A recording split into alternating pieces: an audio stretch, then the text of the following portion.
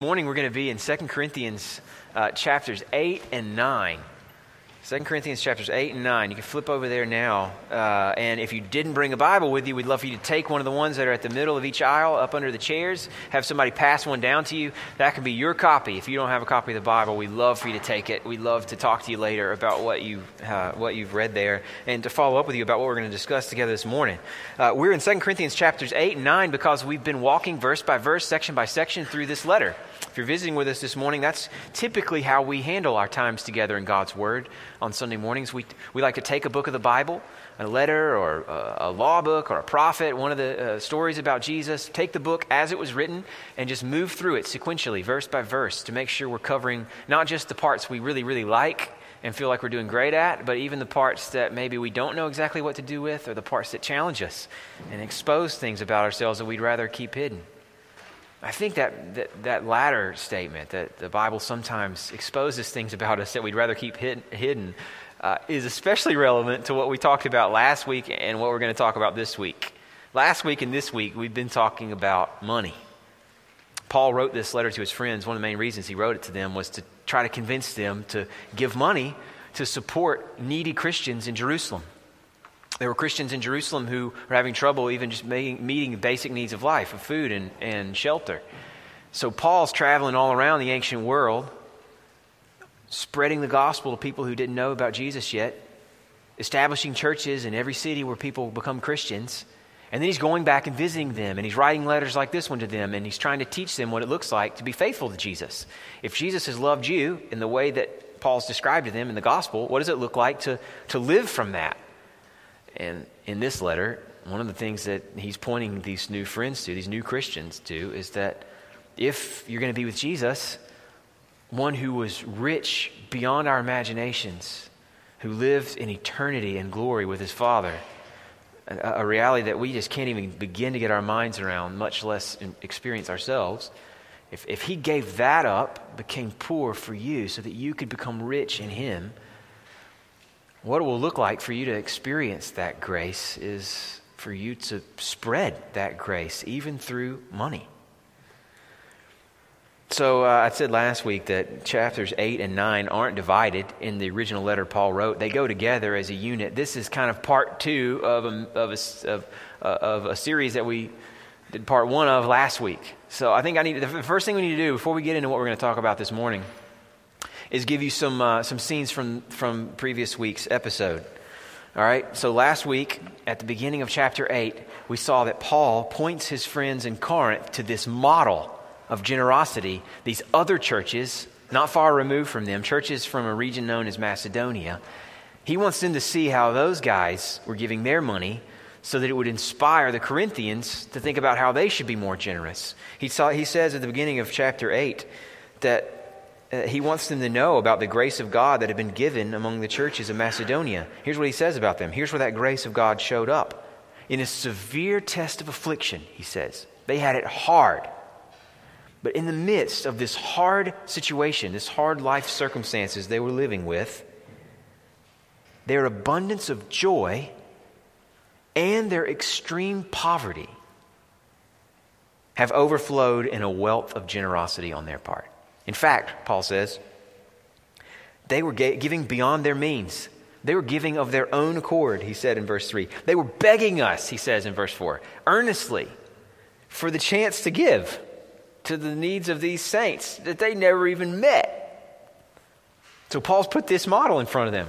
These guys have it hard. They are impoverished. And they're overflowing with generosity. And not because somebody's twisting their arms. They're overflowing from joy that's in them. We talked about the fact that Paul was giving them this model not to shame them, not to make them wonder why they're not more like the Macedonians and wish that they were. He's given them this model to make them ask, how do these Macedonians have joy in affliction? How is it when they don't have any margin in their financial lives, they're overflowing with generosity? What have they tapped into that has made them like this? How could I tap into the same thing? Paul gave them this model to make them ask why and how, to set them up for what he says in verse 9 of chapter 8. He says to them, You know the grace of our Lord Jesus Christ, that though he was rich, for your sake he became poor, so that you, by his poverty, might become rich. What had these Macedonians tapped into that made them so incredibly, even radically generous? He had pointed to it in verse 1 of chapter 8 already. He's talking about the grace of God here. And in verse 9, he explains that grace. These Macedonians get it. They get what Jesus had done for them. So Paul's writing to his friends in Corinth saying, I want you to give, and not just to prove yourselves. I want you to give because of what's been given to you. He doesn't motivate them through shame or guilt. He doesn't motivate them through power, through arm twisting. He simply motivates them by God's grace. So in verse 10 of chapter 8, where we come this morning, he turns his attention to what he's actually going to ask them for. Before, he was just talking about these Macedonians. He gave them a model of what's possible. Then he pointed them to what made things possible for the Macedonians, the grace of God that these Corinthians have also experienced. And now in verse 10, he turns straight to them, and he asks them to give. So from verse 10 in chapter 8 through the end of chapter 9, what we have is Paul giving them a profile of what it would look like to give from grace.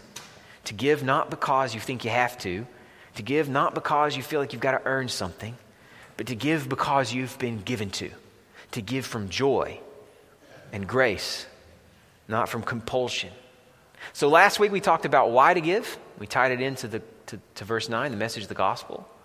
This week we want to talk about how to give. What does it look like to give if Jesus is our model? We don't have time to go into all the details that I'm going to read to you here in a moment. I am going to read verse 10 all the way through the end of chapter 9. Then I want to come over that whole text and pull out 4 things, 4 marks of giving from grace with Jesus as our model. I want to begin by reading this passage. I'm going to ask you to stand with me in honor of God's word while I read. This one's a little bit long. Fair warning. But it's beautiful. This is the word of the Lord from 2 Corinthians chapter 8, beginning in verse 10. In this matter I give my judgment. This benefits you, this giving, who a year ago started not only to do this work, but also to desire to do it. So now finish doing it as well, so that your readiness in desiring it may be matched by your completing it out of what you have. Notice that word readiness and listen for when it comes up again. For if the readiness is there, it is acceptable according to what a person has, not according to what he does not have. For I don't mean that others should be eased and you burdened, but that as a matter of fairness, your abundance at the present time should supply their need, so that their abundance may supply your need, that there may be fairness. As it is written, whoever gathered much had nothing left over, and whoever gathered little had no lack. But thanks be to God, who put it into the heart of Titus the same earnest care I have for you. For he not only accepted our appeal, but being himself very earnest, he's going to you out of his own accord. With him, we're sending the brother who's famous among all the churches for his preaching of the gospel. And not only that, but he's been appointed by the churches to travel with us as we carry out this act of grace that is being ministered by us for the glory of the Lord himself and to show our goodwill. We take this course so that no one should blame us about this generous gift that is being administered by us. For we aim at what is honorable, not only in the Lord's sight, but also in the sight of man. And with them we're sending our brother, whom we've often tested and found earnest in many matters, but who's now more my partner and fellow worker now more earnest than ever because of his great confidence in you. As for Titus, he's my partner and fellow worker for your benefit. And as for our brothers, they're messengers of the churches, the glory of Christ. So give proof before the churches of your love and of our boasting about you to these men. Now, it's superfluous for me to write to you about the ministry for the saints, for I know your readiness, which I boast about you to the people of Macedonia, saying that Achaia has been ready since last year, and your zeal has stirred up most of them. But I'm sending the brothers so that our boasting about you may not prove empty in this matter, so that you may be ready as I said you would be. Otherwise, if some Macedonians come with me and find that you're not ready, we'll be humiliated, to say nothing of you, for being so confident. So I thought it necessary to urge the brothers to go on ahead and arrange in advance for the gift you've promised, so that it may be ready as a willing gift and not as an exaction. The point is this: whoever sows sparingly will also reap sparingly. Whoever sows bountifully will also reap bountifully. Each one must give as he's decided in his heart, not reluctantly or under compulsion, for God loves a cheerful giver. And God's able to make all grace abound to you, so that having sufficiency in all things at all times, you may abound in every good work. As it's written, He's distributed freely. He has given to the poor. His righteousness endures forever. He who supplies seed to the sower and bread for food will supply and multiply your seed for sowing and increase the harvest of your righteousness. You'll be enriched in every way to be generous in every way, which through us will produce thanksgiving to God. For the ministry of this service is not only supplying the needs of the saints, but is also overflowing in many thanksgivings to God. By their approval of this service, they'll glorify God because of your submission that comes from your confession of the gospel of Christ and the generosity of your contribution for them and for all others, while they long for you and pray for you because of the surpassing grace of God upon you. Thanks be to God for His inexpressible gift. This is God's word. You can be seated. I said before, there's a lot more here than what we're going to be able to get into this morning. I want to pull out 4 brief things that Paul says here. 4 characteristics, if you will, of what it looks like for us to give from grace. The kind of grace that was shown to us in Jesus. This is what it should look like for us to give. It's how to give. And the first one comes out in the big section from verse 10 of chapter 8 through verse 5 of chapter 9. Readiness is the key word throughout that section. Paul uses it several different times. It's the thread that ties it together. He uses it in verse 11. Finish doing it as well, so that your readiness and desiring may be matched by your completing it. Verse 12, if the readiness is there, it's acceptable according to what a person has. He uses it again in verses 2 through 4 of chapter 9 several times. I think what Paul's getting at here is that when you've experienced the grace of God in Jesus, when you know what it is to have been loved by Him at great cost to Him, so that you could know the benefits and the riches of a relationship with God and the promises of life with Him forever, when you've tasted that, when you get it in your soul, that it creates in you a kind of readiness to share that love with other people. That's natural. It's deep. It's innate. You're focused on opportunity. You're just looking for your shot.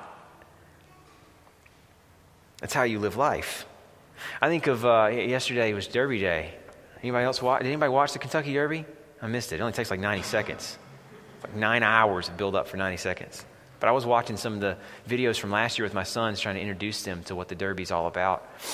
It's actually pretty bizarre, isn't it? I mean, that this is a thing, but be that as it may. We were watching these videos, and what I was noticing about these videos is it always starts with this huge gate. And you herd these horses into these gates, and these are some live wires. Like, these horses are full of pent-up energy. They're just antsy. They're prancing around. They're fighting. They're rearing back up. They don't want to go into that gate. And once they're in that gate, all they see in front of them is open dirt. And they know they were made to run. So all they're waiting for at that point is that door to open. And they're waiting on opportunity. They're pent up with bodies full of unleashed, of energy waiting to be unleashed, waiting for that door to open. And I think Paul is saying that on this focus on readiness all through this thread, that once you've tasted God's grace to you in your life, that you live life as one of these Derby horses, just pent up energy, ready to be unleashed as soon as you see an open door. What you're looking for is opportunity. No one has to create urgency in you. You have that because you get how you've been loved and you want to reproduce it. You're just waiting for the gate to open. I think that's why Paul's appealing to them in the way that he is, starting in verse 10. He's appealing to their desires. He's not twisting their arms. He's saying, look, I know you desired this work. I know that desire is still in you. Just finish doing it well. so that your readiness in desiring it can be matched by your completing of it. Focus is on desire all through this, just like readiness. It's not coming to them like some sort of repo man or a bill collector or collection agency. He's not coming to them to take what's owed. He's coming to them like a friend who loves them and wants grace for them and in them, and he's appealing to their desires. He knows for this to go well, they have to want it. Readiness is the key. What does it look like for you to be ready to give? I can think of a few different marks. Let me just give you a couple of examples here. I think one mark of readiness, this pent-up energy, ready to be unleashed wherever you see need, would be that you're planning to give, that you're proactive, looking for opportunities.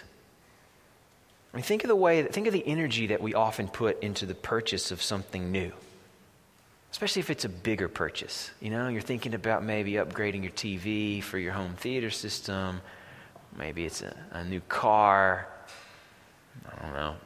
What else do people purchase? You know how it is. You do the research. Sometimes lots and lots of research. If you're a cheapskate like me, you're constantly looking for an angle, for some sort of special deal that usually is going to come back to bite you at some point. Your days sometimes can feel like up or down based on your prospects for getting this thing that you've put a lot of yourself into. Think of how proactive we are when we come at the purchase of something new we want to bring into our lives, something we think we want or need. And then ask, do you plan to give like that? Are you looking proactively for needs that you could meet? Are you brainstorming to find ways to carve out more of your income for the needs of other people?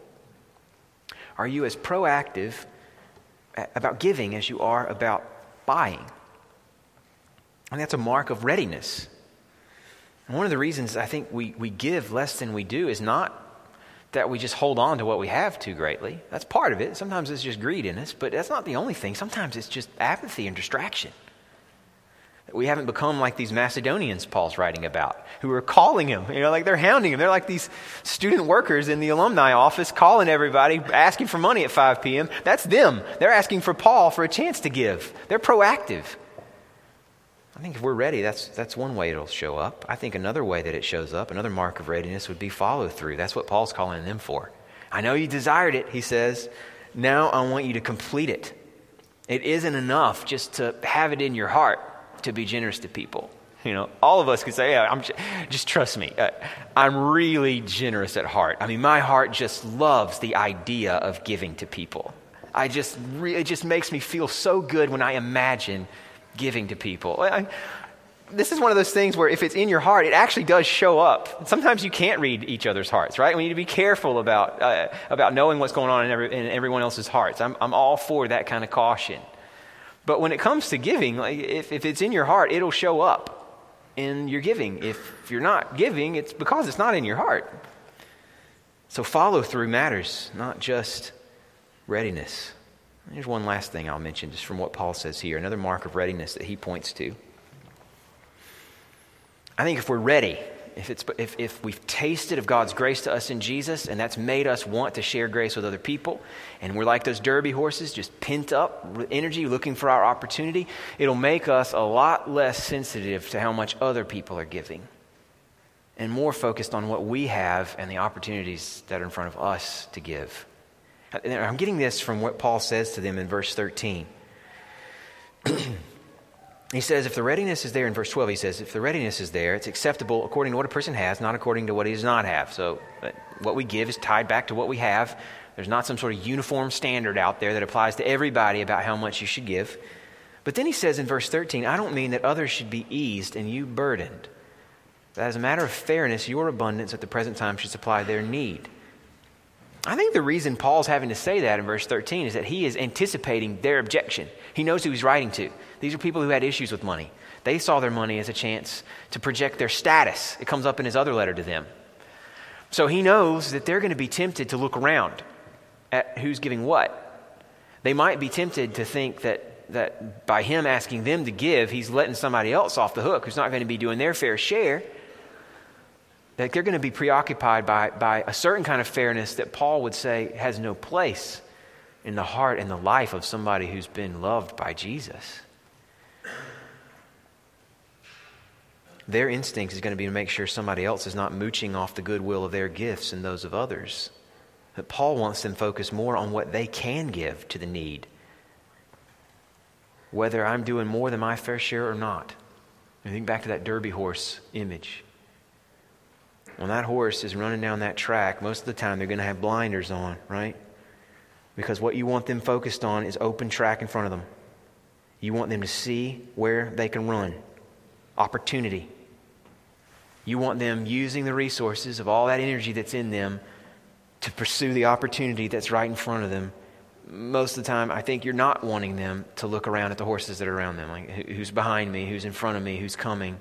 That's the jockey's job. You want the horse to see the open track and run. And that's what Paul wants for his friends. He wants their readiness channeled at this need, no matter who else is doing what. And that if everybody's doing whatever they can based on their innate desire to help, then everyone's going to be taken care of. Somebody showed, I don't remember where the origin of this is, but I heard an example a while back. If everybody's looking out for their own interests and you come into a room of, you got 5 people working on something, then how many people in that team do you have thinking about you? 1, right? Everybody's thinking about themselves. Everybody's focused on their own interests. But if everyone is focused on all the interests of others, then how many people do you have in that team of 5 attentive to your needs? Well, you've got 5 because you're still attentive to your needs, let's be honest. And so is everybody else. Because what everybody's looking at is not who's doing what, but what needs to be done and what can I do. I think that'll be a mark of readiness, modeled on what Jesus has done for us. When you connect with the grace of Jesus to you, what you notice is need and your ability to help out. That crowds out everything else. Here's a second mark of a giving that's modeled on God's giving to us in Jesus. We'll give readily. That's the first thing. We'll also give bountifully. Now, in between what I just have talked about at the end of chapter 8 and where I want to pick up now in the middle of chapter 9, Paul is giving a kind of description, introduction of all the people that he sent to them to help collect their money and take it on to the needy Christians in Jerusalem. So we just read all that together. I'm sure you probably picked up that's what it is. It's him making sure that they know who they're dealing with when this letter reaches them. I want to pick up where he turns back again to his main point. In verse 6, where he says, the point is this. So he gets back away from those introductions, back into the meat of what he's saying about giving. And what he says is that whoever sows sparingly will also reap sparingly, and whoever sows bountifully will also reap bountifully. So he said that we should all be ready, that we should have hearts full of pent-up energy to meet needs. Now here, in pointing us to the fact we should be giving bountifully, I think he's reinforcing something I mentioned earlier, that the amount of what we give does matter, that intentions aren't enough. I mean, on the one hand, he has said he's aiming at their heart. He wants hearts captured by the gospel. The heart and not the amount is the key. But in another sense, the amount matters. Good intentions aren't enough. Well-wishing doesn't count. I think that's why he points us to this in verse 6, to the need to give bountifully. Think about this. If you have a lot of money and your heart is ready to meet the needs around you, you've got that readiness we talked about, and you also have resources, then you're going to inevitably share a lot of money.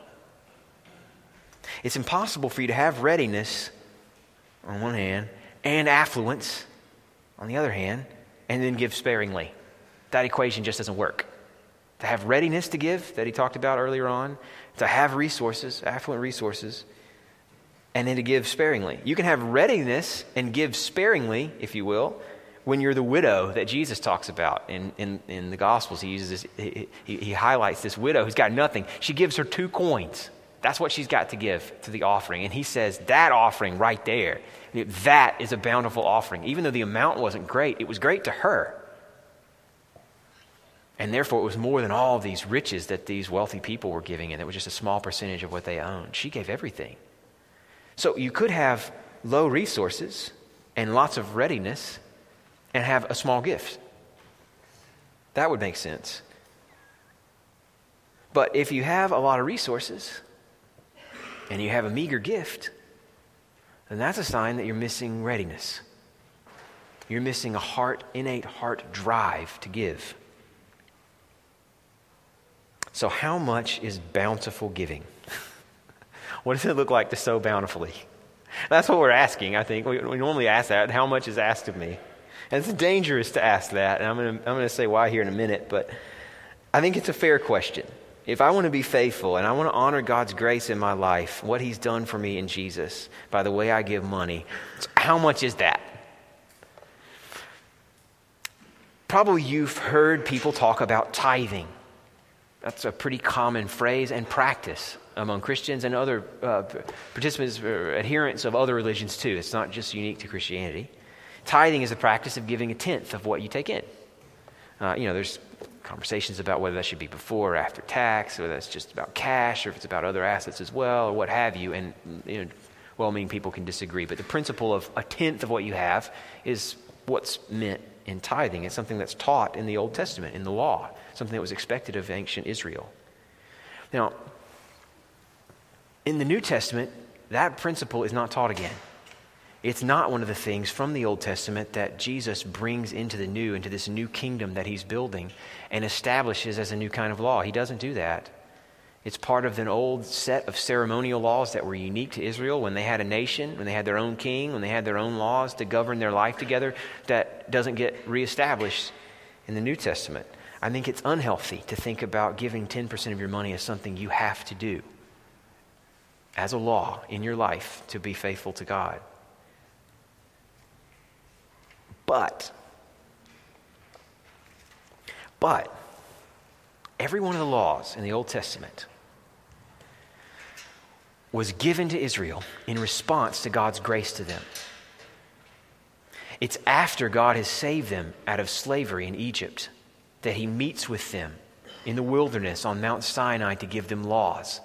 All of the laws that He gives them are ways of living from the grace He's already shown them, as a way of showing their gratitude for the grace that He's already given them, as a way of living out of ongoing dependence on the same grace that it took for them to be delivered. So think of laws not as arbitrary rules, but as responses to the great grace of God in their lives. Now, if that's what those laws were about, and if giving a tenth of your income was a way to respond to God delivering Israel from Egypt,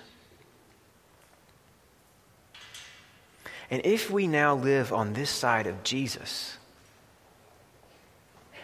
if we've experienced what Paul writes about in verse 9 of chapter 8, that the same God who made us didn't just deliver us from bondage to a physical, tangible nation, but entered into a body like ours, gave up the glory that in life that He enjoyed with the Father and made Himself nothing so that we could know something of His riches, if that's the grace we've experienced, and if we live not in ancient Israel, but in the most wealthy country in the history of the world, then I think it's fair to say that our goal, not a law, but our goal should be to give at least as much as they were asked to give. And if we're able to give even more. We don't have a law. There is no judgment given by God on us for failing to meet some standard that He's set. No judgment by us of each other if for one reason or another we're in a season of life where we can't give as much as we like. I think that the point is that we should really genuinely ask ourselves, can it really be that Christians, knowing not only the Exodus, but the death of Jesus for us, would give less than ancient Israel as a rule, as a practice? And then we just sit with that. And we let God lead us in what to do. We should all be ready, and we should all seek to give bountifully. The next mark is cheerfully. That's in verse 7. Each one must give as he's decided in his heart, not reluctantly or under compulsion, for God loves a cheerful giver. Notice how carefully Paul's walking this line. He's just called on them to give bountifully, but now he won't tell them how much to give. Each person should give what they've decided on in their heart, he says. I think one reason we like the idea of tithing is that we like to know what's expected, especially the rule followers among us, the type A driven type. We just want to know that we are doing what we're supposed to, all right? Give me a rule. Give me a rule to follow and I'll follow it. We like the idea of tithing because it makes things clear. But that's the wrong way to come at this. That's me saying, just tell me what I owe so that I can pay it. As if I've got some sort of debt to pay off or some sort of favor to earn.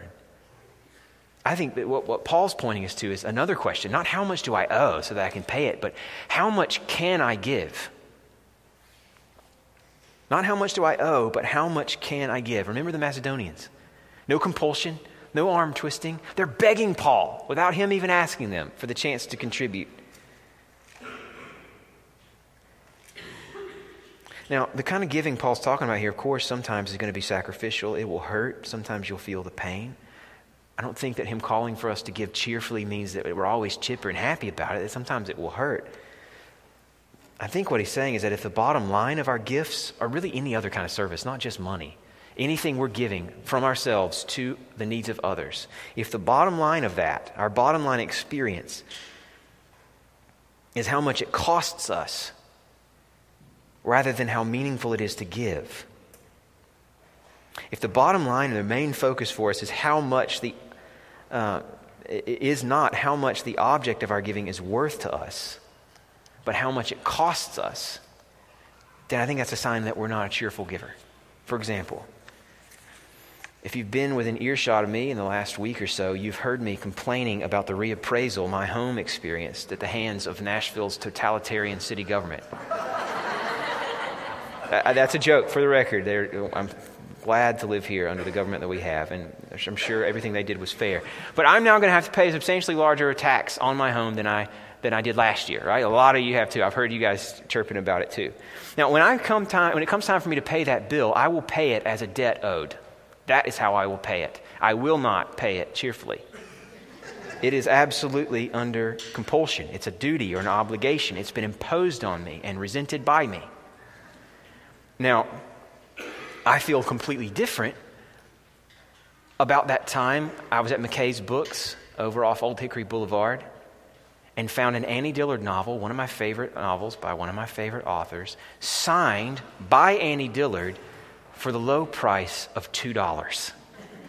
Now, when I forked over the $2 and began to brag to all of my friends about what I'd found, the bottom line of that transaction was not what it cost me, but how valuable this object was to me. You were hearing me as a cheerful giver of money because this object meant something to me. It meant something far more than what it cost me to obtain it. You would hear me talk about how valuable it was, not how costly it was. I think for us to be cheerful givers, that has to be the bottom line, the sort of main tone in our giving. That we're grateful for the chance to contribute something that's helpful. Ultimately, Jesus is our model. Hebrews 12:2 calls us to run with endurance the race set before us, looking to Jesus, the founder and perfecter of the faith, who for the joy that was set before him endured the cross, despising the shame, and is seated now at the right hand of the throne of God. Jesus did what he did for joy, because what he accomplished was precious to him. More precious than his own convenience or comfort. When he went to the cross, he looked through it to you, redeemed, at peace with him. And that was precious in his eyes. What would an auditor of your books say is precious to you? I want to close with one last mark that I'll just speak to for 1 minute. We should give trustingly. In verses 8 to 15 of chapter 9, Paul is celebrating God's ability to make all grace abound to us, to give us sufficiency in all things at all times, so that we can abound in every good work. He says in verse 10, the same God who gives seed to the sower and bread for food will supply and multiply your seed for sowing. I think the reason Paul's got to coach them up like this, why he's got to remind them that God will give to them so that they can give to others, is that he expects that their giving to others would be risky, would be the kind of giving that makes them vulnerable, that would raise questions in their own mind about whether or not they'll have enough for themselves if they give in the way that they feel called to give. He's encouraging them because he expects them to need it. He expects them to be giving at a level that wouldn't be possible apart from God's ongoing faithfulness in their lives.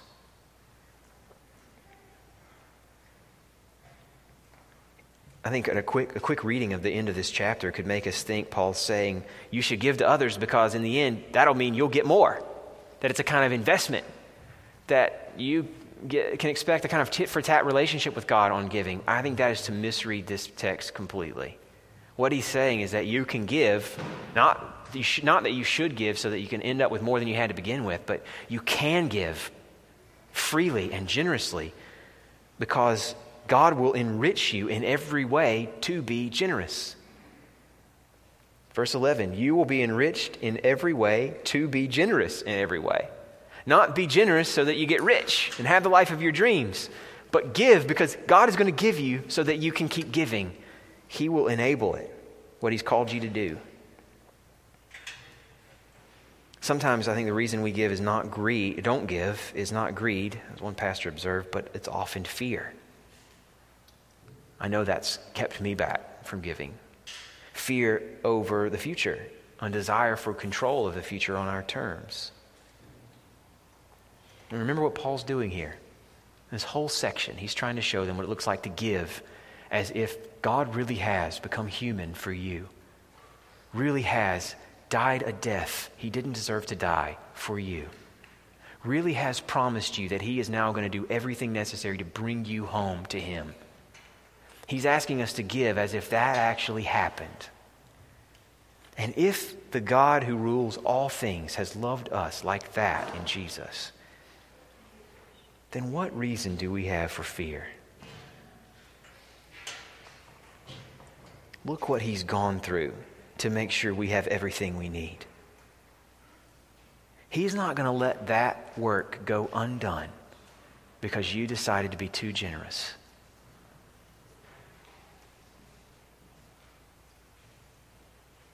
Ultimately, we shouldn't fear talking about money because the way Paul's framing it is good for us to give. He's not twisting arms.